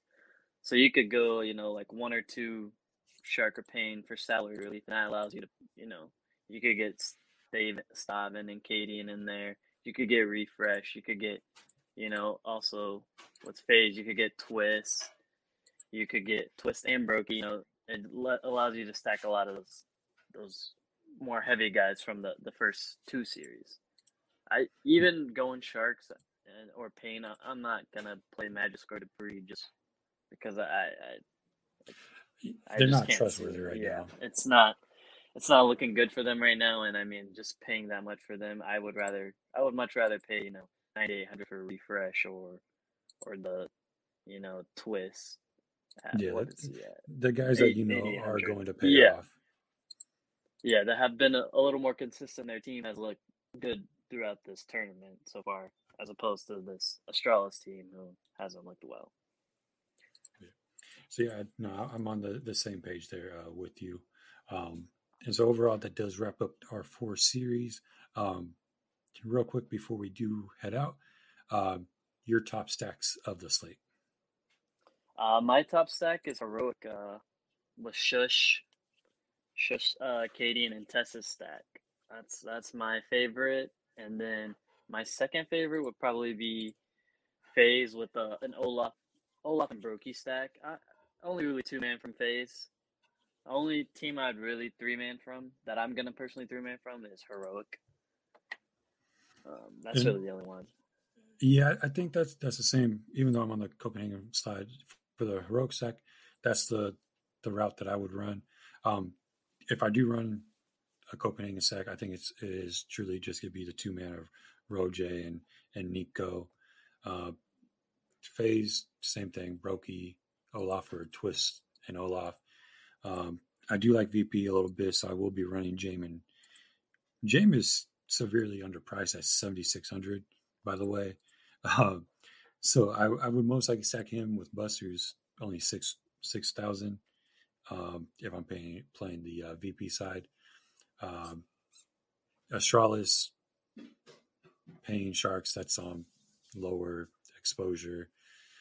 That's going to be a headache no matter which route you go. And so I think Heroic FaZe, Heroic VP is where I'm sticking overall, or Copenhagen VP, Copenhagen FaZe.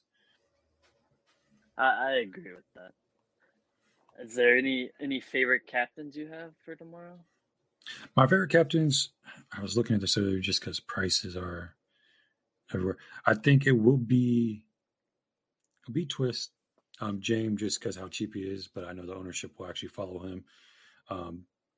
So probably go Brokey, James, Twist, and then probably from a Heroic side, I think most likely going to be I'll probably pay out for Stavin, and then Copenhagen will most likely be Roger overall. Yeah, I'm in the same boat. My favorite captain is probably Brokey. Brokey, and then I would look at Twist. And then from Heroic, though, I actually like the captain Shush or Tessus. That's my two favorite captains from Heroic. And I think with Sush, you could actually probably get away with like the ownership with that. I think not many people are gonna follow him after yesterday, day one performance.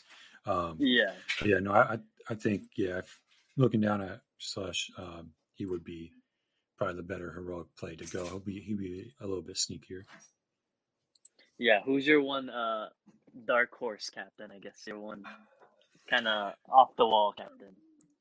Off the wall captain, most likely going back to Payne.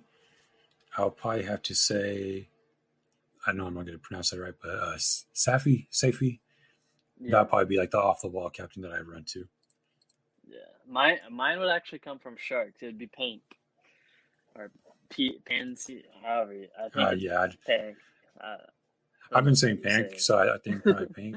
We're just gonna roll with that. Yeah. So That's my dark horse captain.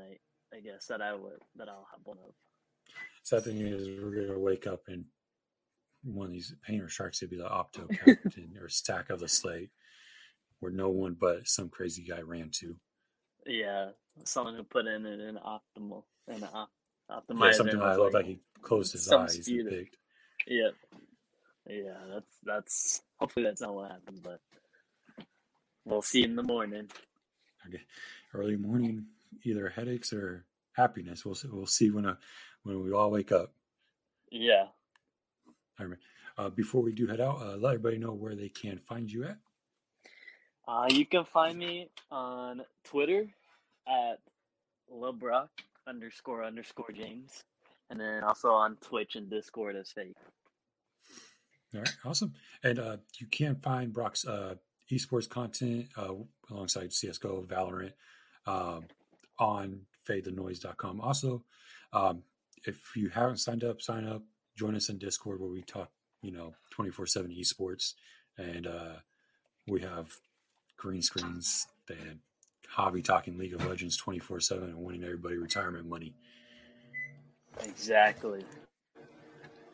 All right, man. Thank you for joining me, and we're out. Yeah, have a good one. Thank you for tuning in to this episode of Flashbang with your host, Sean Freshie Evans. Make sure to follow your host at XFreshie on Twitter. Hit that subscribe button so you don't miss out on the next episode. Hey, Atlanta. Walmart InHome's now delivering beyond your door. Our associates unpack groceries straight into your fridge even while you're out, saving you time and money for what matters most. Visit inhome.walmart.com to start your 30-day free trial and do fewer to-dos.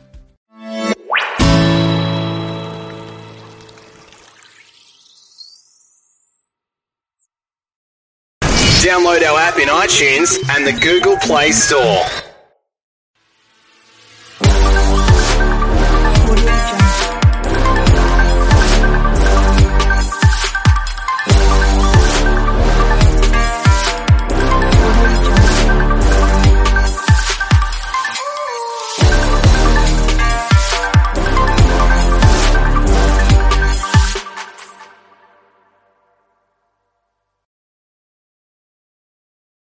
At AAA, we're more than roadside assistance. We also offer auto insurance. Auto insurance that you can customize to help fit your needs and your budget. So join millions who trust AAA in their times of need because they know at AAA, we don't just cover cars, we cover car owners. Learn more. Find a location near you at AAA.com/branches. Insurance underwritten through Member Select Insurance Company or non-affiliated insurance companies. Subject to eligibility requirements, policy terms, and conditions. Live from a basement in Dubuque, Iowa, For I am Costanza, Lord of the Idiots. 30 minutes from the Field of Dreams and 4 hours from the closest professional sports team on the banks of the Mississippi River, it's the Friedman Fantasy Football Show with Matthew Friedman. It's Matt Friedman, the Oracle. Who's the Oracle? He's a fantasy football genius, okay? No wife, no job, just pure football knowledge. He just licked a hot dog. And now, your host, Matthew Friedman.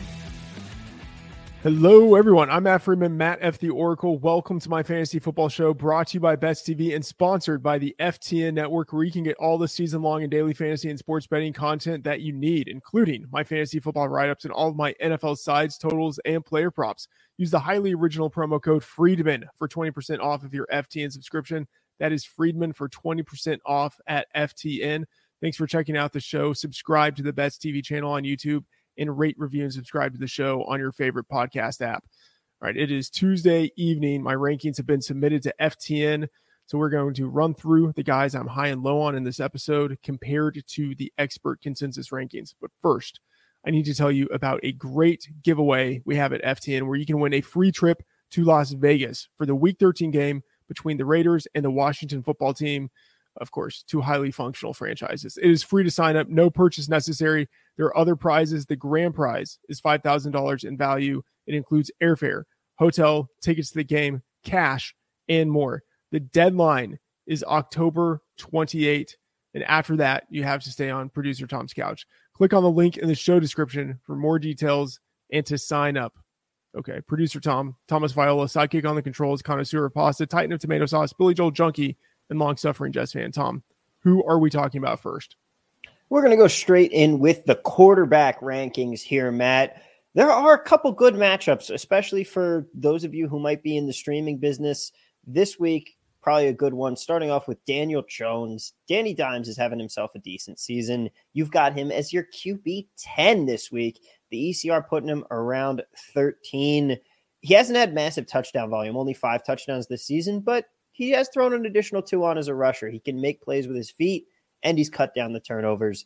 Finally threw another touchdown pass last week, and he plays the Chiefs, who have given up the second most fantasy points per game to opposing quarterbacks this season. Yeah, Tom, as you mentioned, fantastic matchup going against the Chiefs, who have just been destroyed in a variety of ways by opposing quarterbacks. Daniel Jones is a volatile passer, volatile player all the way around, but he has reverse splits, and he's notably better on the road, which is kind of one of those wild quirks, but like it's over a large enough sample to where it's something that seems kind of reliable. It also matches up with his against the spread record, where he's just so much better on the road than he is at home. Given the volatility, given the matchup, given that you have teams on bye, given that there are quarterbacks injured, I feel like he's a low-end QB1 for this week. Next up, if the Chiefs are the second worst team against quarterbacks, Washington football team has been by far the worst, and Teddy Bridgewater and the Broncos go up against them this week. So you've got Teddy B at 16 versus the ECR rank of 19. He had a modest total last week, 187 yards, 2 touchdowns, but the matchup is just great. Also, Jerry Jeudy is back. Yes, Bridgewater had a soul-crushing 5 interceptions over his past 3 games, but he has an extra 3 days to prepare coming off of Thursday Night Football. And the football team has allowed a league-high total of fantasy points to opposing quarterbacks. Bridgewater is 39-18 against the spread. That's not like super predictive for fantasy, but it is indicative of the fact that the market historically has undervalued Teddy Bridgewater. Going against a team that just gives it up to quarterbacks, this is a pretty good spot for him. And as a passer, he has been okay. He's been a little more aggressive throwing downfield than he has in previous years.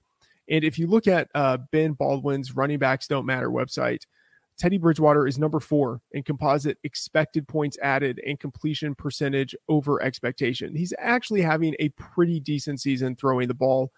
Given the matchup, I think he deserves to be a mid-range QB2. And one guy that you are low on this week, Matt, your own Dakota Rain Prescott. You've got as your 7th QB overall. The ECR puts him at 5. He's banged up, but coming off the bye week, expected to play in Minnesota.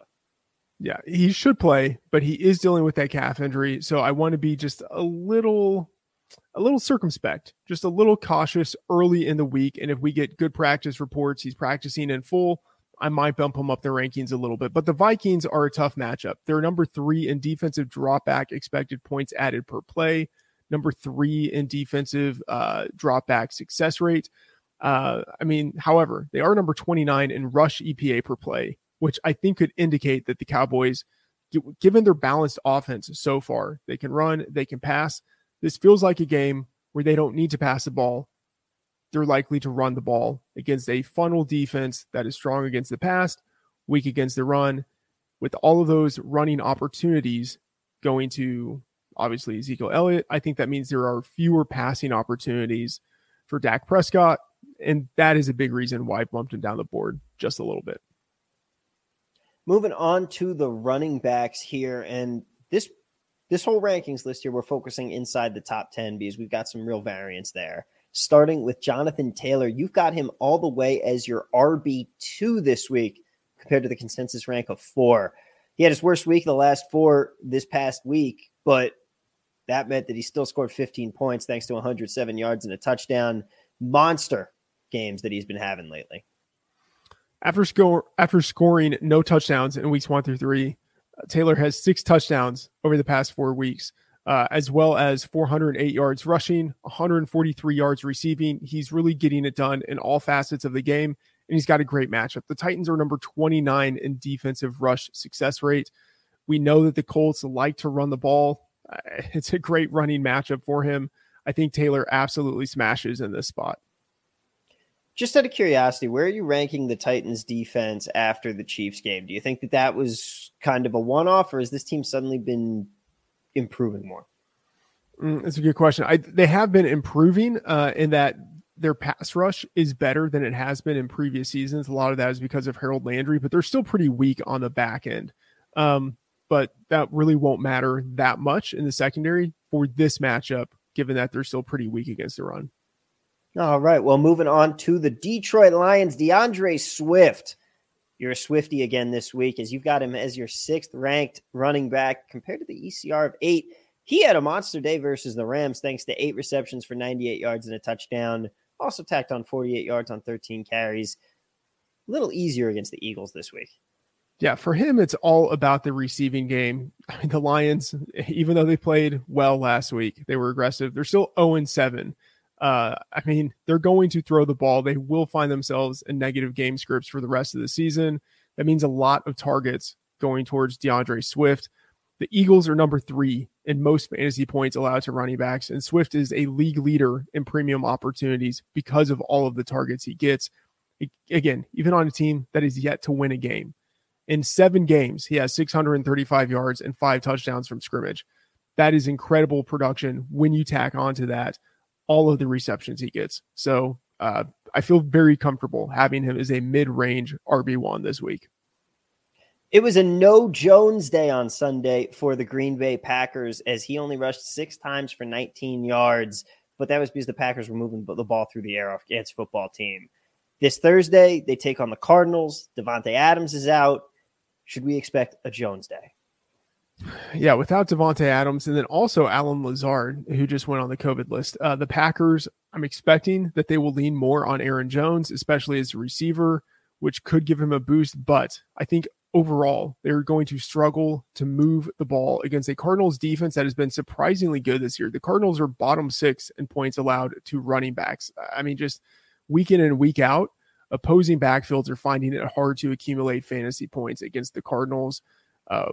Without the best pass catching option in this offense, I think the Packers are going to struggle to move the ball. So no touchdown opportunities or fewer touchdown opportunities for Aaron Jones. I think it just makes sense to be a little bit conservative in this spot and bump him down. At the wide receiver position here, moving over, Deontay Johnson, you've got ranked as your wide receiver 12. The ECR is putting him at 14. Cleveland looked like we were having Super Bowl conversations about Cleveland in weeks 1 through 3, but the injuries have taken their toll. Johnson's coming off a bye week, which means Big Ben's noodle arm has had an extra week to rest. Lots of opportunity here. Yeah, I want to chase the volume. This offense, as you mentioned, they should be rested and ready off of the bye. And even though Johnson had just 2 targets in week 5, he has 50 targets in 5 games this year. The Browns are number 26 in defensive EPA per play is in the passing game. So they can be prone to the big play. And with his target volume, I like Johnson's chances of being I'd say a low end wide receiver 1, because he doesn't often get a lot of yards on a per target basis, but with the volume and then with the matchup going against a team that does allow wide receivers to go off. I like his chances to be a wide receiver 1. Matt, Calvin Ridley has struggled to perform so far this season. He finally found the end zone again last week. You've got him as your wide receiver 13. The ECR has him at 16. I mean, eventually he has to produce, right? This team is throwing the ball 35 plus times a game. How is he not doing this? At some point, I just don't know. Yeah, at some point it's going to work out. Matt Ryan is throwing the ball. I mean, he's kind of locked in now to 300 yards passing per game. It's not a great matchup for him. The Panthers are still doing well. They are top 4 in dropback EPA per play, top 4 in dropback success rate. But Calvin Ridley, I mean, he's getting the targets. That is what matters. And we do know that he is an efficient receiver for his career. And the targets, I mean, 52 targets in 50 games. That's elite. I mean, it's hard. I think personally, it's hard to have him not in the top 12. Understanding that ECR has him at number 16, I have him right on the cusp, but I mean, I really do think that he is still a wide receiver 1, a fantasy wide receiver 1 in this league. The usage combined with his performance in prior seasons means that he has an incredibly high ceiling. So I want to rank him that way. All right. And last up on your low list here, you've got Justin Jefferson. He's ranked 8th on your list as wide receivers. ECR has him all the way up at 4. He was 8 of 14 for 80 yards versus the Panthers. They play the Cowboys this week. Should see Trayvon Diggs, but to me that means that Diggs is going to get a pick 6, but Jefferson's also going to put up 302 TDs. Yeah, very possible. As we had talked about, the Cowboys struggle in defense. Jefferson is awesome. There's no debating that. He has 70 yards or a touchdown in every game this year. He's clearly a wide receiver 1. I just don't think he's a high-end wide receiver 1 based on the matchup. I don't think he's going to get the target volume that he normally sees because Diggs will likely be on him, which means Cousins has the option and really the incentive to throw to someone else. Adam Thielen, KJ Osborne, Conklin, Cook, right? There are other guys in that offense who are good at catching the ball. I just think that Justin Jefferson with the matchup deserves to be bumped down a little bit. All right, we've got a pair of tight ends here to cap things off. You are high on the Ertz. Zach Ertz ranks 7 in your rankings. He's the ECR tight end 10. He's not obviously back in that triumvirate that he was back when it was Kelsey, Kittle, Ertz. Those days are gone, but still, he's looking good so far for Arizona. Yeah, he looked really good in his Packers debut. In his Cardinals debut. The Packers in this matchup are number 23 in pass defense DVOA against tight ends. So it's a good matchup. He had good usage last week for it being the first game with a new team in a blowout. He had 5 targets and a carry. Like the carry is actually kind of significant. It means like, hey, we're trying to get this guy the ball. So I think he will be used increasingly within the offense as he picks up the offense and the season progresses. And this week we are without Darren Waller and Mark Andrews, both of whom are on bye. So it means that some of these guys are just going to be pushed up higher than they otherwise would be in a normal week. And last but not least here on our rankings episode, Dalton Schultz. You've got him ranked as tight end 10, whereas the ECR is putting him at 6. He's coming off the bye, and the Cowboys are a wagon of an offense, but the Vikings are a quality unit versus tight ends. Yeah, I have to go back and forth on this one. The Vikings, as you mentioned, they are good against tight ends, top 10 in tight ends fantasy points prevented. For me, the issue really isn't so much the matchup, but Michael Gallup has been designated to return from IR. So he's not a lock to play this week, but it's possible that he plays this week. And so I'm ranking Schultz right now as if there's, let's say like a 40 to 60% chance that Gallup returns this week. If Gallup is out, I will likely move Schultz up the rankings. But right now I'm taking just a little bit more of a cautious approach because Schultz likely will lose targets when Michael Gallup returns. All right, Matt, that is going to do it for our fantasy rankings episode here. If people want more of your great content, where should they be heading? You can find all of the work at FTN. On Friday, I publish the Fantasy Football Breakdown. On Thursday, I publish my Best Bets article. On Tuesday, I publish the Fantasy Rankings, which I update on Thursday, Saturday, and Sunday. All throughout the week in the FTN Bet Tracker, I am placing my NFL sides, totals, and player props, and also some NBA player props. And on Twitter, on YouTube, on your favorite podcast app, and on FTN, you can see daily episodes of the Freedman Fantasy Football Show and the Degenerate Sports Betting Show. Use the promo code Freedman for 20% off at FTN. All right, that is the show. You can see me, Tommy V, on Twitter at Matt F. The Oracle and TV at Work. Thanks for joining us, and see you next episode.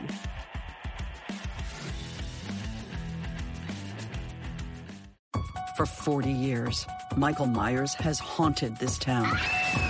He is the essence of evil, and evil dies tonight. Halloween Kills, rated R, under 17, not admitted without parent, in theaters and streaming only on Peacock now.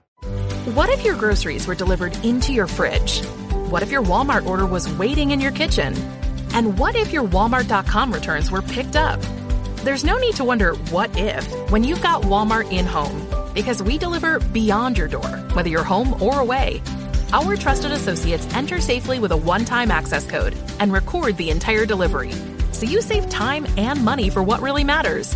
Visit inhome.walmart.com to start your 30-day free trial.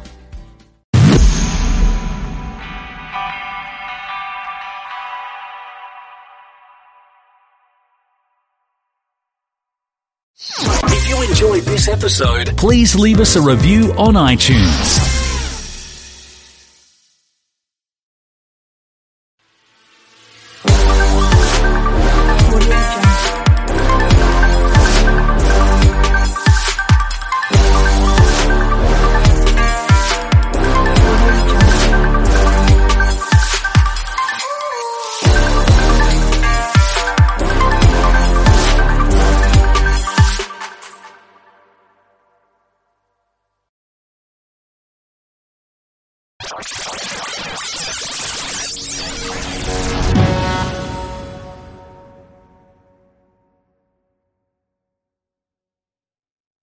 Please be advised that this podcast is meant for educational and informational purposes only and is in no way a replacement for legal or medical advice. The opinions contained within are solely those of the interviewers and interviewees and should be received as so. Those seeking help or advice are encouraged to obtain professional legal and medical services.